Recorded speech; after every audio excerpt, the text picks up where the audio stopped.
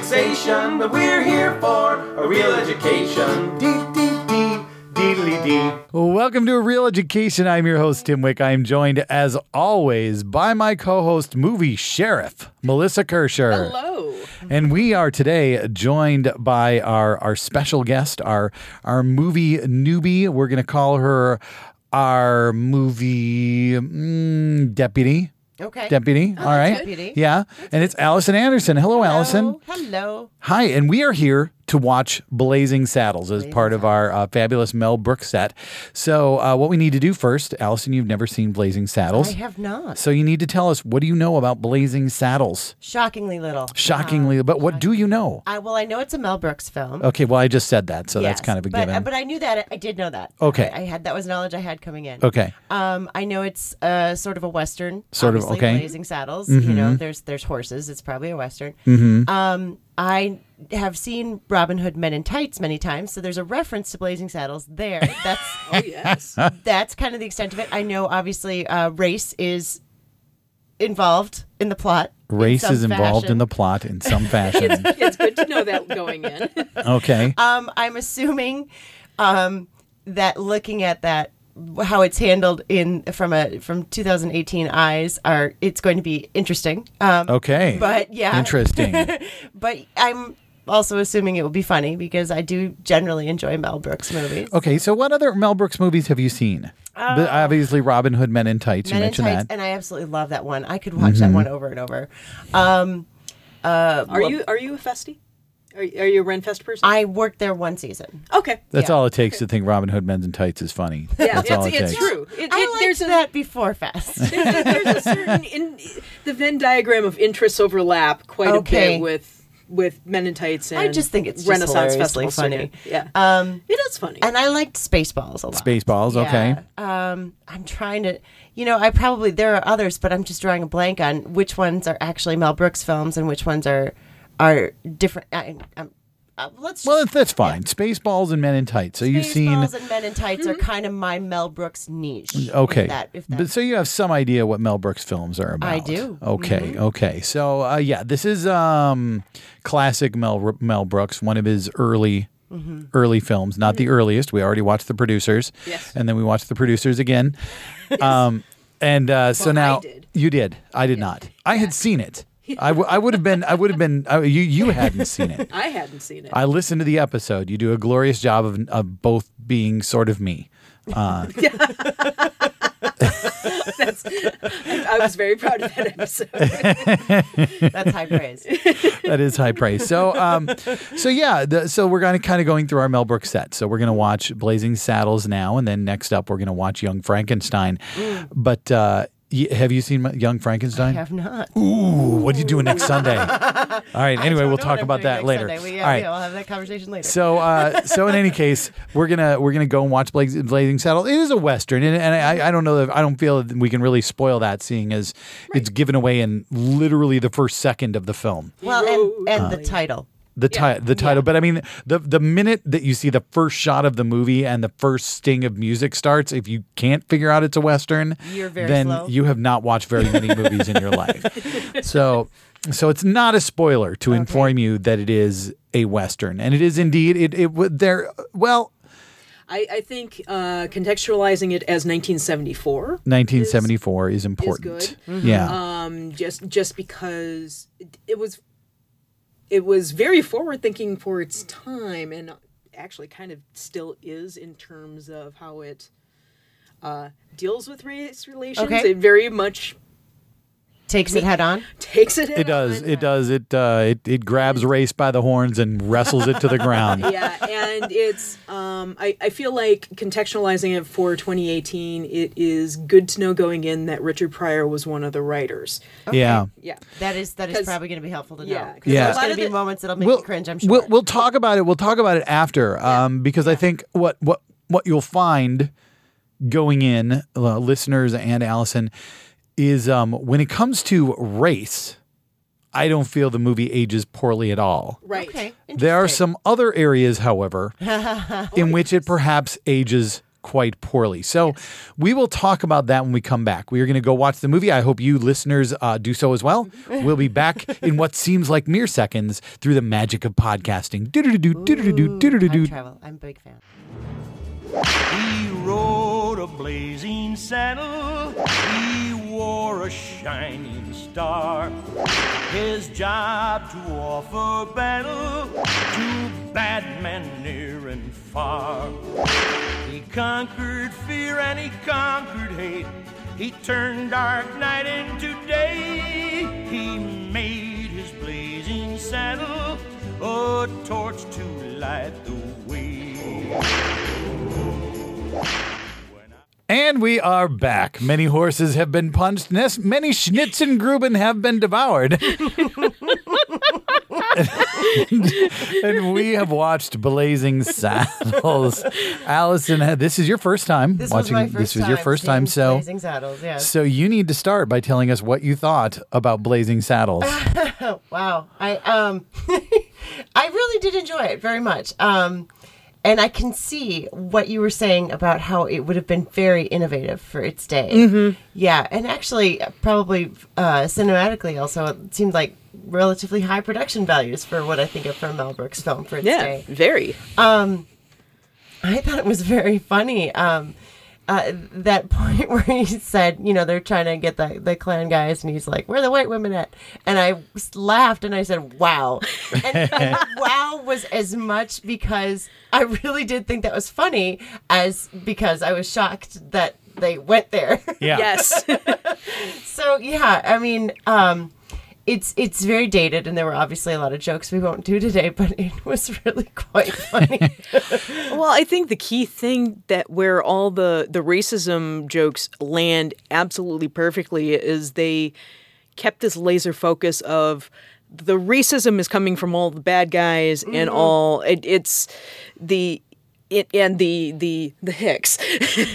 Nobody who's racist is presented in a forgiving light. Yeah. No. It's never like, oh, it's all okay. Even when you get to that point where he's like, well, what do you expect? These are just simple folks. They're morons. So it's still it still lowers the hammer on them. It doesn't forgive them their racism And at it any never point. lets up. Yeah. It clearly paints Bart as the sympathetic character, the character that is basically like, he deals with racism every day. He deals with it in a way that is the way I think many black people deal with racism every day, which is like, just fuck it, this is my life. I'm going to fucking make it work. But at the same time, it kind of, it represents very clearly how that is a constant thing. And it's interesting that Brooks chooses to frame it in a Western where you're like, all these people in this Western, in this old time, look at how racist they were. But because, Richard Pryor is one of the writers on this, they're not really talking about the Old West. Oh, no. And that's where the ending comes in. Yeah. Well, and Part of where the ending and comes the whole thing, the whole structure of the Wild West movies in general, that whole genre is inherently racist. It is. There are really horrible implications to the entire genre. So it's interesting. It's clearly both a love letter to the genre, but also this vicious takedown. It's amazing. A profound slap on the wrist about, hey, look, let's be frank about what we're talking about here. Yeah, I think the only thing on the terms of racism that doesn't quite work is when Mel Brooks shows up in red face. And speaking Yiddish. Yeah, of all things. Just never okay. The bit where they try to make show the Native Americans in a sympathetic light pretty much doesn't work at all. No. Yeah.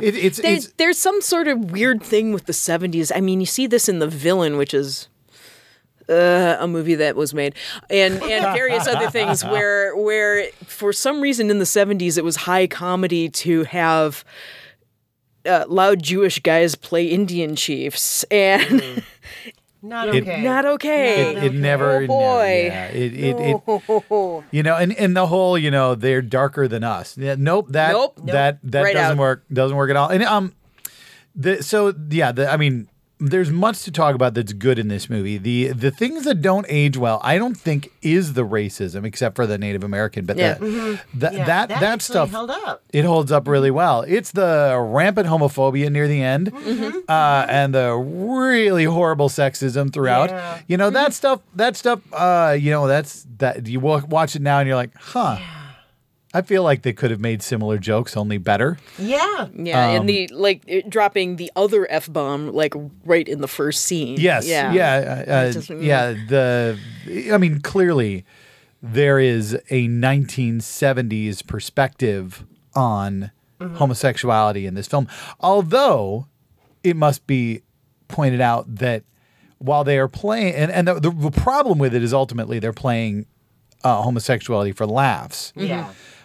They're also normalizing it a little bit, Yeah. which at the time was only starting to probably- happen. Yeah. Yeah. Probably pretty revolutionary for that.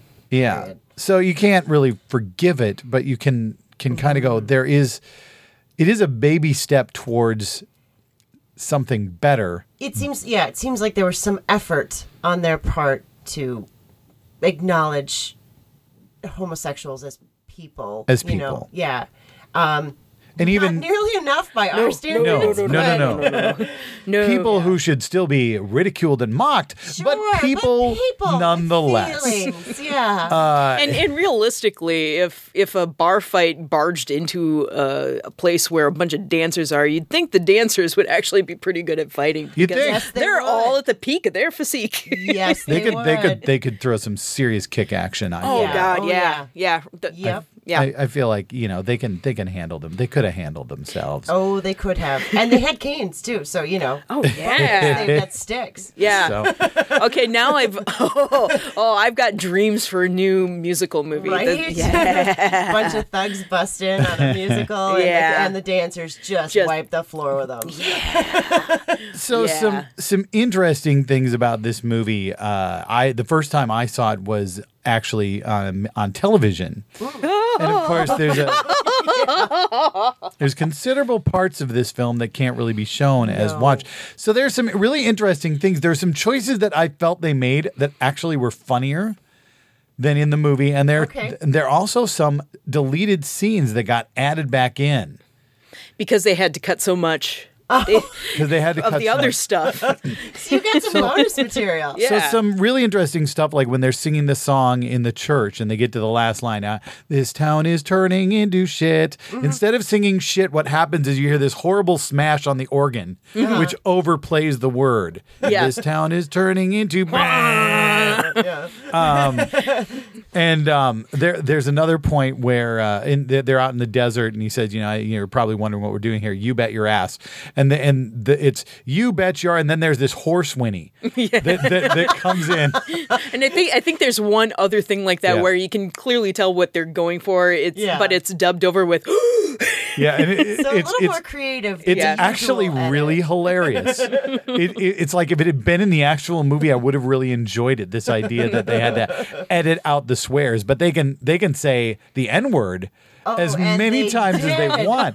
They can just drop It was that. like one of the first couple of sentences that came out, and I was like, "Oh, okay." You're like, here we oh, are. Yeah. we're gonna hit it head on right at the beginning. This So is what we're doing now. the other thing they do is in the Mongo scene, there's like several additional tricks that he plays on Mongo. Oh yeah, and I miss them in the And it, theatrical like the last thing that happens is he sends Mongo searching for treasure, you know, in the city in the town well. So he gives Mongo, you know, the diving helmet and everything like sure, that. yeah. And Mongo goes down into the town well to look for treasure, and then as he's down there, a sign comes down that says "More air, 10 cents." Mongo. and it's like an additional couple scenes of Warner Brothers cartoon like Bugs Bunny. It's just japes. crazy. It's great. That is Warner Brothers Bugs Bunny stuff. Yes. Well, they Yeah. use the music from it. Yes, And they do. It's totally Bugs Bunny. the other edit that is the most fascinating of all and until I saw the theatrical release, I didn't understand why the scene was in there at all, is the fart scene. So they're sitting there and they're eating the beans and they're farting. But for television, they couldn't depict the farting, so they did the entire scene silent. So they're See, I saw a different one where they dubbed it over with belching. No. The first time I saw it, they just sit there and every now and again, one of them would stand up. Oh my God, that's the worst. That is the worst. That is the worst. Isn't that so terrible? So it's just kind of amazing to look at what they decided to censor for television. Oh, we can't have them fart. But Farting. We're when gonna- was that not able to we're be gonna seen we're on gonna television? show This is one of the first movies to have audible farting as a it I was didn't realize thing. that was so groundbreaking. it was actually or wind breaking. they actually had to fight for it to be in the film Yeah. because it was just like this shocking, oh my God, I can't believe you have this scene where people are farting. Yeah. And it must have at the time made the audience lose their shit. It did. The audience would have been laughing their asses off because seriously, farting in a movie for like 2 minutes, all they're doing, It's not just one or two. It's a whole bunch. they're just eating beans and farting, and the audience must have just been falling over themselves with laughter. Because that's all cowboys would eat in movies as Yes, beans. And Of then course they'd never fart. address the consequences. It's just amazing to me the changes that they had to make for television. And then when I watched the movie again, there was stuff I miss the horse whinny over "You Bet Your Ass." I really do, I really do. But then I was like, they're farting. when did they add this? and Pat, my wife, who's seen it, she's like, this has always been in there. I'm like, what are you talking about? There's no farting in this movie. There's a lot of farting in this movie. And there's also a scene near the end where the governor shows up in the fake rock ridge before the bad guys show up. Okay. Yeah. And it's super weird that they put it in because it doesn't make any sense. It's like, why did it get cut? Well, it got cut because the governor shows up and then a little while later, all the outlaws come riding in and the governor's gone. Yeah. Oh, And we don't you don't know where the governor went. don't know what's going on. Yeah. Yeah. Other than the governor was there, but they stick it in because they had to cut out. and it this was kind of stuff. fun because it's Mel Brooks walking up to the different cardboard people And trying to thinking talk they're to them. trying to talk to them. Like literally, and they're all bobbleheads. Sure, yeah. And he's like grabbing the spring and turning their heads to look at him. And, Yeah. What do you look at me when I'm talking to you? It's fantastic. It's so weird. And I think all those. I think there's a new Blu-ray that kind of bundles together a lot of that. I've got footage. the Blazing Saddles special edition. I think it has. Yeah, it has all that most stuff, of those all deleted that extra scenes stuff. on it. And I do remember there was only Mel Brooks actually, for some reason, somehow, and awesome for whoever decided to write this contract, he got final cut on this movie. Nice. And That's unusual. really unusual, Especially especially at for the something time. like this. And he kept hearing from executives, it's like, oh my God, you can't. You got to cut this. You got to cut this, and cannot have the farting. and he's like, okay. He cut nothing except for one joke, and the only joke he cut is okay. So when Lily Von Shtupp gets Cleavon Little in the dark room and she blows out the lights, she goes, "Is it true what they say about your people?" And zip, it's twoo. The joke they cut. There's one more line in that scene that says, "Lady, you're sucking on my arm."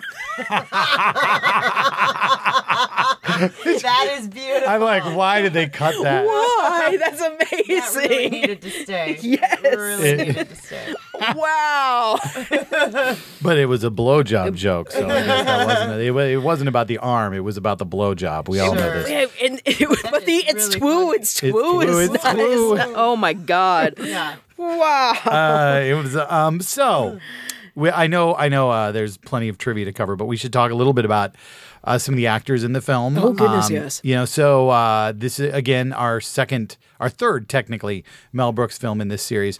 Obviously, the second one with Gene Wilder, and this one plus the next one we're going to watch just it's like Gene Wilder is so freaking brilliant. in Oh this God, movie. he's so great here. Yes, I really It's just like him. Well, him and Cleavon Little, the chemistry between the two of them is magic. That was a nice buddy pairing right there. They I liked are that a lot. So good, and especially since neither of them were like the original people who were going to play those parts. Like really? this script had a really kind of odd progression because it was written originally by I forget one of the writers' names, but there ultimately was a team of five. This is my job. I have to Five go look it writers up. working on this film. But he wrote this script that was kind of the bare bones of this, and it was originally going to star James Earl Jones, if I remember right, Really? in the lead role. Help me! But it help never- me! Help me! Somebody help me! Which would have been kind of great. Maybe, or something But on my it own. never really went over, and so Mel Brooks got hold of this script, and he used to work on Sid Caesar's Show of Shows, and he kind of missed the writing room, so he got this team of writers together, including Richard Pryor and a couple other guys, and he gave them the instructions of don't write a polite script. Yeah. Norman And they did not. Steinberg. So the writers are Mel Brooks, Norman Steinberg, Richard Pryor, Andrew Bergman, Andrew Bergman and is who I'm thinking of. Alan Uger or Uger. Yeah, so Andrew Bergman is credited for story. yeah, he was kind of the originator of just the bare bones of it. And then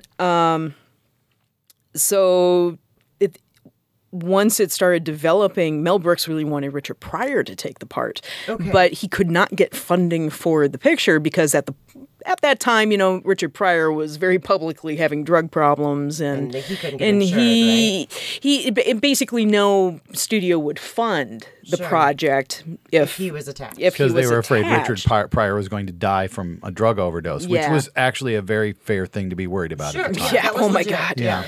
And so eventually they got Cleavon Little, who really wasn't a huge name and never really became a huge name in No, he movies, but didn't. he's a Broadway guy. Yeah. He classically trained. I think he'd graduated from Juilliard or something like that. But yeah, he was definitely good. Yeah, and he's a wonderful actor, and he always wanted. Juilliard, I can confirm. Yes, Oh, there we go. And he always liked, like the classical heavy drama parts, but he never really got many of them because he was black. Sure. Well, he's good at the comedy. He's got great at good comedy. timing. Yeah, he wound up getting attached to a bunch of comedy stuff because he's so good at it. And it's Yeah. what he could get. But he is so good here. Yeah. And so for the Waco Kid part, they had a bunch of different folks attached to it. Eventually, they got Gig Young, and they actually started filming with Gig Young. And the first day, Gig Young shows up drunk as a skunk and starts like vomiting all over the set and having a physical breakdown on set. First day. Oh, nice. And so Mel Brooks stops filming, calls up Gene Wilder, and he goes, "Oh my God, please help." Please bail me And out. and like the next day, Gene Wilder flies out there, and he's suddenly the Waco Kid. Wow. And between him and it's just magic, the chemistry that happens between the two. They of really those were great actors. together. And can I just pause to say, how great would it be as an actor to have the kind of relationship with a filmmaker where, if something doesn't work out with the person they cast, they can just call you and be like, "I know you got this. Come help me. Come and make Come and this make happen. this good." I would love Just to that. have that level of trust. And wouldn't that be just great to get a phone call from Mel Brooks? Help me, help me. I'm on it, Mel. I know, I'm the I'm Waco here Kid, for I'll be ya. there. There are some other movies Mel Brooks made where he might have needed to call Gene Wilder and do that. Many. Didn't. Many. Where he Yeah. should have called Gene and He should Yeah. have pick told up Gene that and phone. didn't. But Yeah. so yeah, then you've got obviously the amazing Madeline Kahn in this tiny little role, and she just shows up and just pretty much takes over the film. And then you're like really upset because she's not in it anymore. Yeah. She really just kind of gets, but that one scene or that one chunk of time she gets is great. And then, of course, we have to talk a little bit about Harvey Korman. I adore Harvey Korman so much. The most depressing thing about this movie is going and looking up on the IMDb and seeing that he was not, in fact, nominated for an Academy Award for Best Supporting. but Madeline Kahn was. Yes, but I'm saying, Which is amazing. I'm saying Yeah. that Harvey Korman, that anybody who watched that film should have voted for him just because the joke's funny. Yes. There's another like weirdly prophetic joke because the whole Hedy Lamarr joke that runs through the movie. Sure. There's a joke about her suing him for the name. Yeah. And eventually the movie came out and Hedy Lamarr sued the production. She did. She did. Yes. It didn't work out. It was settled out of court, but yeah. Yeah, she wouldn't have just let that go by. No, especially not Hedy Wasn't Lamarr. that kind of person. No. I know. It's just a shame. But Harvey Korman was one of the regulars on The Carol Burnett Show, which Yes, is he was. one of the greatest comedy variety shows in the history of any medium. Yeah, he was Ever on it created. for like 10 seasons Yeah. and was 4 Emmys for it or something like that. He was nominated for several Emmys, won several Emmys. Yeah. And just great comedian. And in this movie, he just really owns the wickedness. Yes. He's just so great. And of course he's part of the Star Wars holiday special, so he's part of the Star Wars universe. He is part of this. Just gotta drop that in. Yeah. And he's in Spaceballs. He is in Spaceballs. He is in Spaceballs and is better in that than in the Star Wars holiday specials. So that's some good news there. Well done, Harvey. He's also the voice of the Great Gazoo in the Flintstones, just saying. It's true.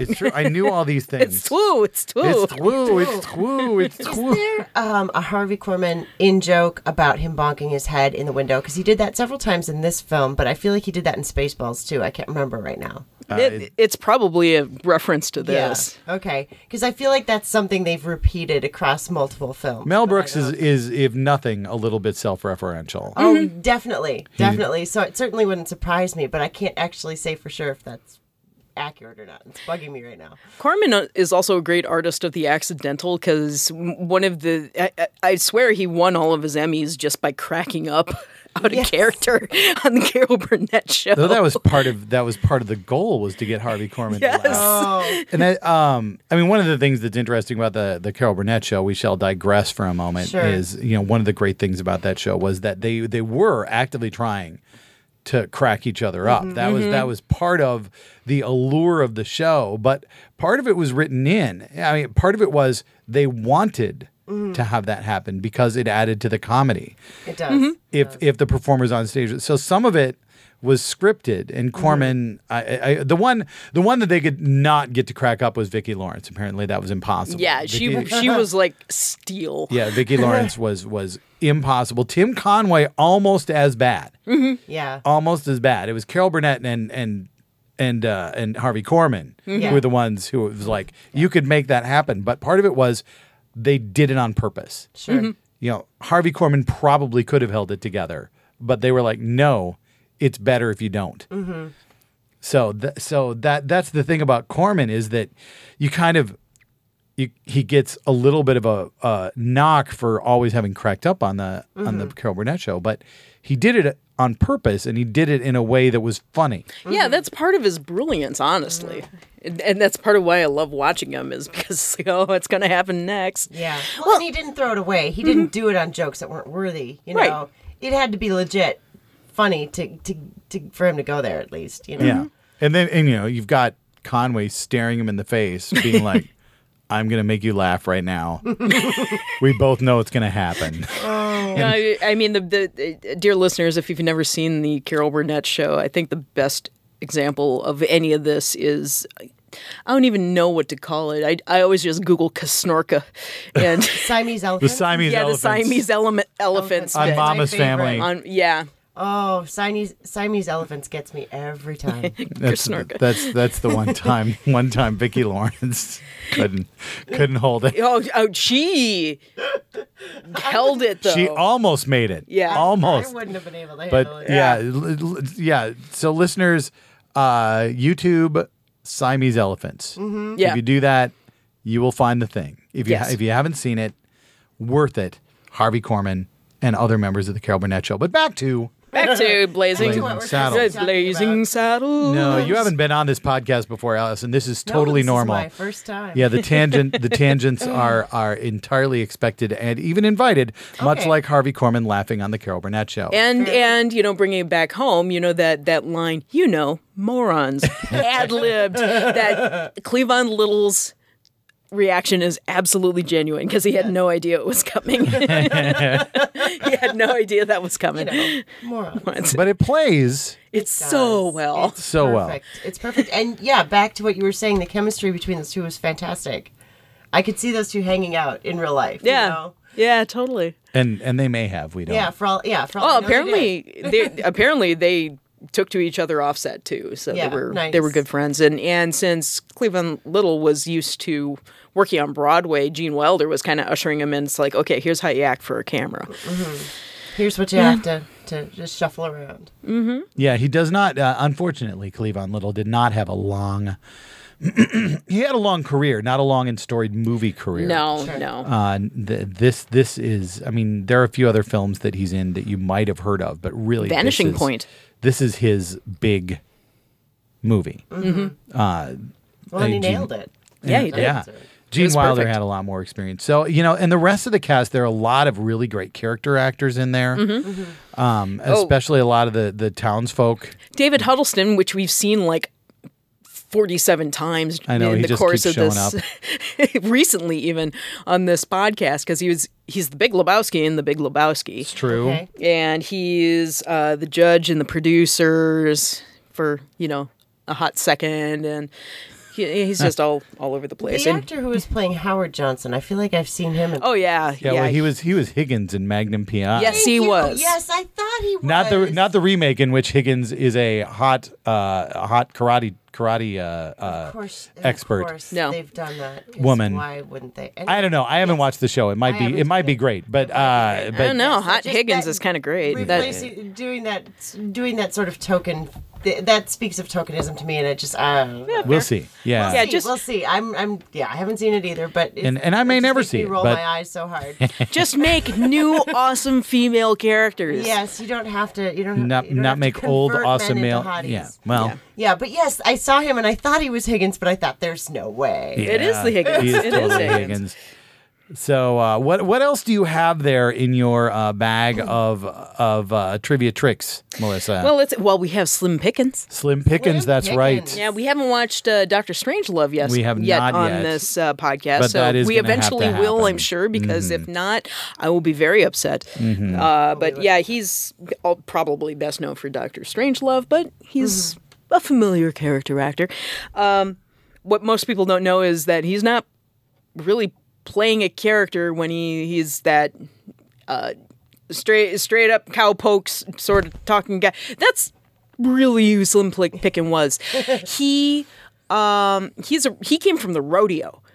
He started working rodeo when he was age 12, I think, and then Wow. did that for 20 years before he got his first film role. And Nice. yeah, so that really is kind of what he's like. And so when he was hired on this movie, he literally kind of almost a method actor thing. He just slept outside with his Winchester rifle out there in the desert. Of course he did. Yes. He was probably excited. He's like, "Ooh, I get to ride a horse. I know how to do that. Yes. I'd do that even if I wasn't in a movie." Right? And of course we have Mongo, who Mongo. is a gentleman named Alex Karras, who was a defensive lineman for the Detroit Lions. Yes, he was. He was a football player. and Yes. he became an actor. He died not too long ago, the last couple of years. Yeah, 2012. Yeah. Oh, no, a little longer than I thought. But yes, he died not so long ago. He was also in Victor Victoria. Yes, he was. Who was he in Victor Victoria? He was the bodyguard. Oh. He's the bodyguard who we discover late in the film is Okay. actually a closeted gay man. Sure. Yep. Yeah, So- so if you need a big mountain of a man, a man Who's mountain. a cream mountain. who's a cream puff on the inside. Yes, Yes. yes, he's That's, very that's good at his that. niche. He found it. Yes. Mountain man cream. Man puff. mountain. Cream puff man mountain. Mongo straight. Mongo only pawn in game of life. Oh, poor Mongo. Oh, the Mongo stuff was apparently all written by Richard Pryor.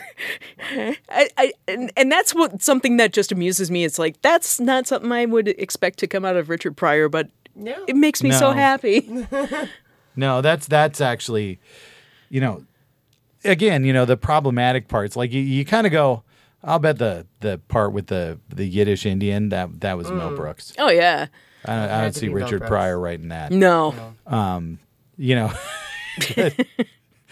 But on the other hand, maybe it was Richard Pryor because he wrote Mongo. So Yeah. and Mongo, I don't see the Yiddish jokes coming out of Richard Pryor. I know, no, I don't. No. I feel like Mel Brooks has a pretty solid sort of anchor in that kind of joke. And, bravo for Mel Brooks bringing in Richard Pryor. He specifically brought in Richard Pryor just because of the race angle of the script. It's like, we need a black guy on the writing team. bunch of white Yeah. dudes really shouldn't be writing that. all No. themselves. Which is really smart. It Yeah, is. It's really very smart. Because there are a lot of movies that address racism, but they address it from a white person trying to understand Yeah. perspective, and that can be a real challenge. Yeah. And here, the voice feels really accurate. Yes. And I do, like I say, the ending, the way it kind of blends the Western with the modern. Yeah. Even though the racism isn't there at that point, the fact that he chooses to end it in a modern setting really drives home that idea that the racism we're looking at is not something we should consider part of the era of the film. That it is a part of a universal era, that it's still going on. Also, by including the KKK. Yeah. Those modern elements in and the Nazis and the way that when Hedy Lamarr puts together Headley, that's Headley. It's so easy to mix it up. I love when it. he puts together his army of the worst. Which, by the way, it's funny because I've watched this movie many times and I've heard that list many times, and I did not hear that near the end he included bull dykes, and then I was like, oh. Yeah. And Methodists. And Methodists. It's like, so Yeah. even, so again, there are some problems. That is one. Yeah. But We found it. Yeah. yeah. But the fact that they pull in Nazis and they pull in the KKK to kind of go, the racism that we're talking about doesn't end with the Old West. Yeah. It's not a part of history. It's a part of now. Part of now.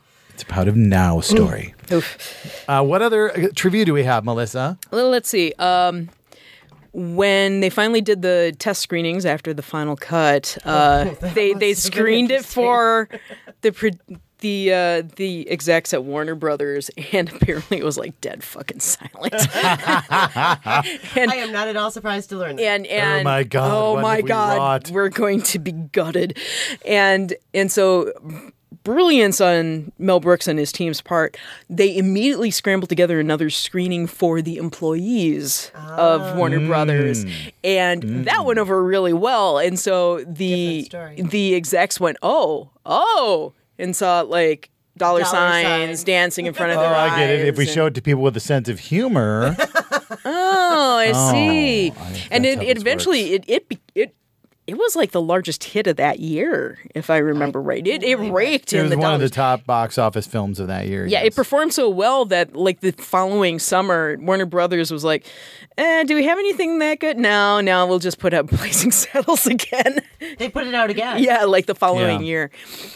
Yeah, they even they released it in February, which is kind of, even back then, was the graveyard for we don't really care about this movie. We'll just kind of dump it in February because nobody cares. No, it And it just ran and ran and ran. Yeah. Really? That's It had Yeah. some serious legs. wow. And I think It was the farting. No, It was the it's always farting. the farting that does Yeah. it. yeah, it's very special. Very Every special. movie with farting goes on to great success. Also, Mel Brooks, when he was developing the movie, he saw John Wayne on the lot one day, and he went, Sure. "Yeah, what the hell?" He walked over to John Wayne and gave him the script, and was like, "Maybe you want to be in the movie?" John Wayne read the script and goes, "No, this is way too dirty for me." But I will He thought it was hilarious. He thought it was hilarious. He said, "I will be first in line to see this. I'm not going to be in this movie." I'm going to do it, but I'll be in your audience. Let's see what else. Oh, History does not tell us whether or not he was first in line. Yeah, we We don't don't have that know. documented. no, we No, don't. There's no Bummer. information on whether or not John Wayne was first in line. So that's a shame. As for the music, that wonderful theme song, Frankie Lane was a musician of that sort of ilk. He rode a blazing saddle. Yeah. And Mel Brooks, when looking for, he wrote the lyrics, if I remember. Like Mel Brooks wrote the lyrics, but he actually advertised in the, one of the Hollywood publications, looking for a quote Frankie Lane type singer to sing this song. And like 2 days later, Frankie Lane himself shows up in the office, wondering if he can get the job. They never told him it was a comedy. Oh, okay. Mel Brooks just said, "Here, this is what we want you to sing. Here's the music. Go for it." Wow. And so Frankie Lane, until the movie was released, just believed it was a straight-on Western. And that's exactly what Mel Brooks wanted. He wanted a straight-up, Western. absolutely theme song. dead serious Western theme song. The whip cracks were not part of the original recording. Sure. That was added later. What did he do? Does anybody know what his thoughts were about it once he finally saw it and realized? I never saw anything about Okay. that. I'm But just curious. it's You know, If I- that could if I go a couple of remember- different ways. if I remember right, the movie was nominated for an Oscar for original song. Oh, nice. It did not win because it was up against Towering Inferno that year. And that won a whole bunch of crap. It did not. It was not. The Blazing Saddles did not win for anything. They Yeah, were 'cause nominated Madeline- for editing Yeah, And which they which were- was also won by Towering Inferno. and for best supporting actress. And which means Madeline Kahn was beaten out by Ingrid Bergman Well, in in the Murder on the Orient Murder Express, on the Orient Express. which is a darn shame because Ingrid Bergman is great, but still. Yeah. Oh, Madeline Kahn is... I bet I haven't seen this movie in at least 10 years. And watching it this time, I'm so fascinated by Madeline Kahn's little song, which is... I'm tired. Which is a whole spoof on Destry Rides Again with Okay. Marlene Dietrich. Okay. And it's, first of all, perfect aping of the whole Marlene Dietrich thing of I am a sex symbol. It doesn't matter if I'm on key. And Which is funny because Madeline Kahn could totally sing on key. she was operatic. Yeah, she was operatically trained. She could sing opera. She's an amazing singer, as you can tell in Young Frankenstein, which we will get to. But yeah, the whole she's got that flat intonality and just everything, and then I am putting no effort into this because I look pretty. So there. yeah, and part of my sexual allure is how much I don't care. And when she reaches behind her to lean on the pedestal and she misses it, just kills me. It just absolutely kills me. It's like, oh my God, I've had that moment so often in my Yes. life. I'm trying to be cool. Oh shit, I'm not cool. Yeah, I kind of love that too. Yeah, it always was the it little was the touches. song "We May Never Love Like This Again" from Towering Inferno that beat out Blazing Saddles. Do we remember that song? No, Nobody remembers that song. we remember the Blazing Well, Saddles. I've often said that the one thing that the Academy Awards should never do is make any decisions about music because the only decisions they make are bad ones. I agree. Because anybody who like watches Aladdin and you go, oh, 3 songs were nominated from this film for best original song, and A Whole New World is the one that won. It's like as soon as you find that out, you should be like, they're never allowed to vote on music again. just don't even allow it to That happen. just takes them right out of it. I can't remember the year that Blame Canada was up. What won that year? Well, I'll be happy to look that up since Okay. I have that on my computer in front of me.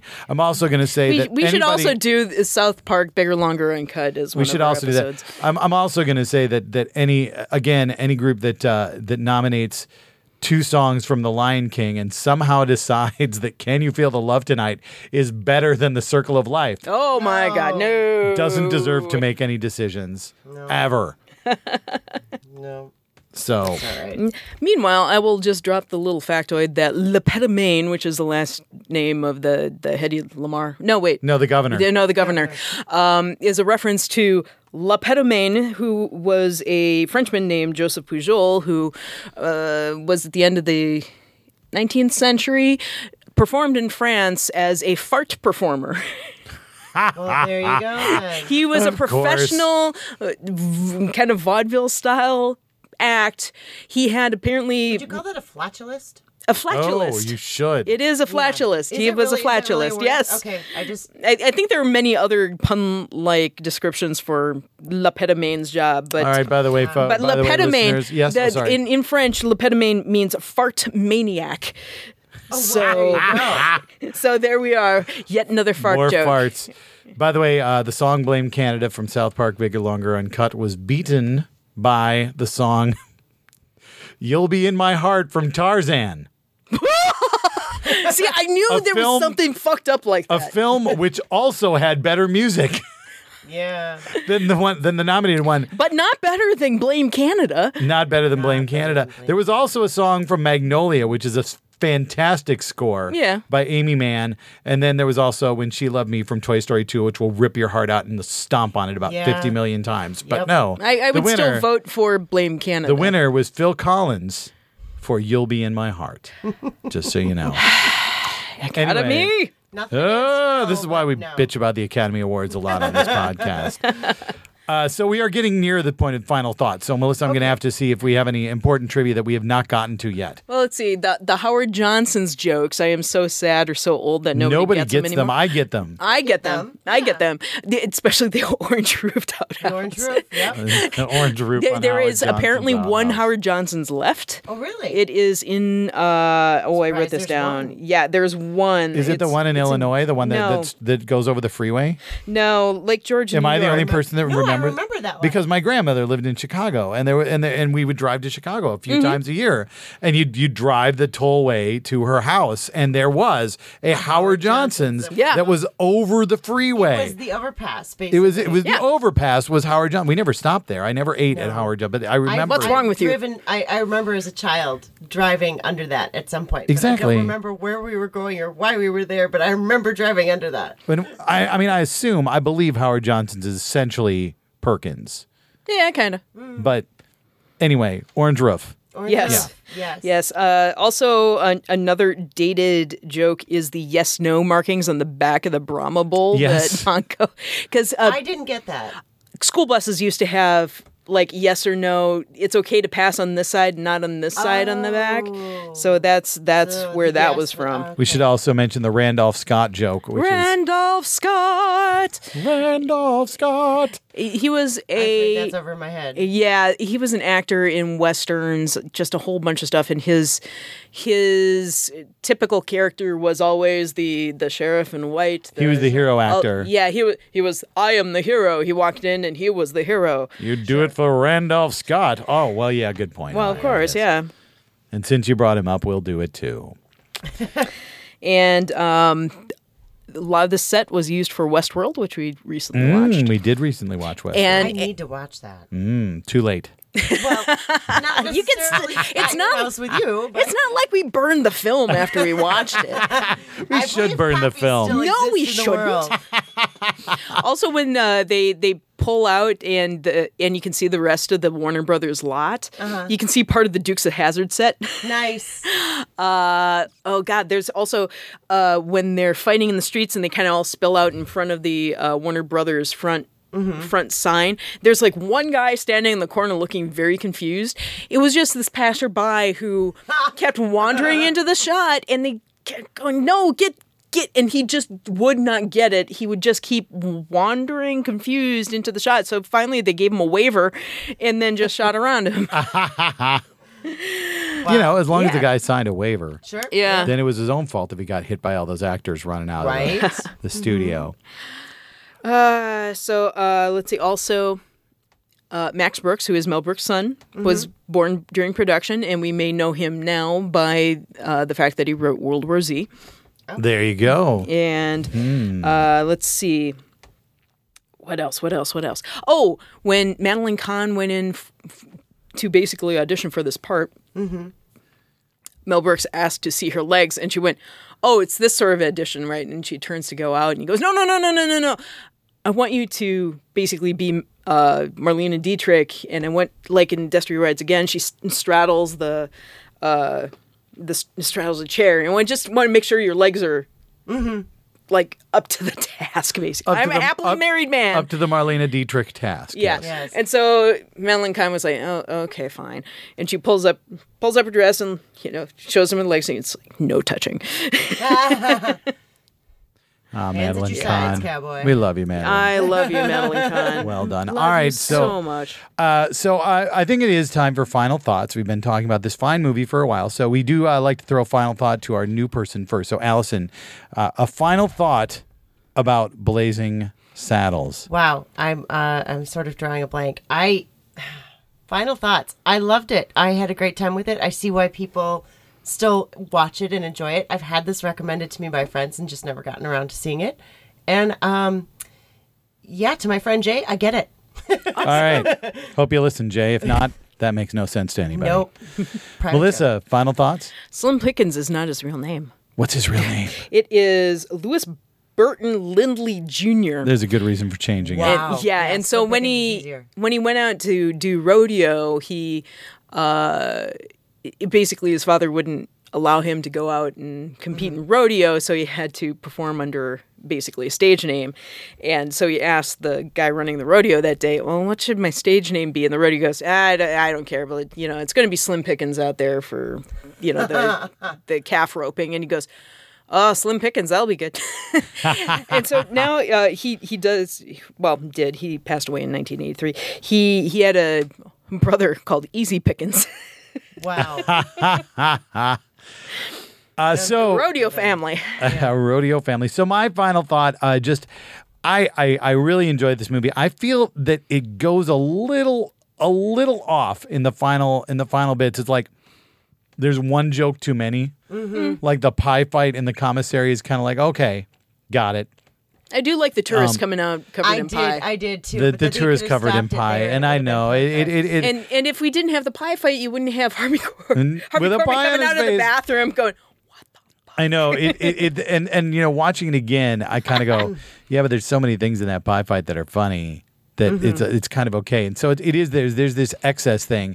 Mel Brooks kind of had this pie fight mentality in times to the way he created a film, and that he just threw pies at the jokes, joke pies at the audience, and not all of them hit, but he just kept throwing pies. And that's that pie fight to me is like Mel Brooks in a nutshell. Is I'm just going to keep That's his throwing writing pies style. at the audience, and some of them are going to hit, and some of them aren't, and that's okay because I'm just going to keep throwing these pies. Yeah. So that is Blazing Saddles. We are going to continue on our Mel Brooks set. Our next episode will be about Young Frankenstein, also by Mel Brooks. So you should come back and listen to that one when we do that. So thanks for listening, and thanks, Allison, for being here. Yay. Yes, Thanks thank for you. inviting me. This was fun. All right, and we'll catch everybody next time.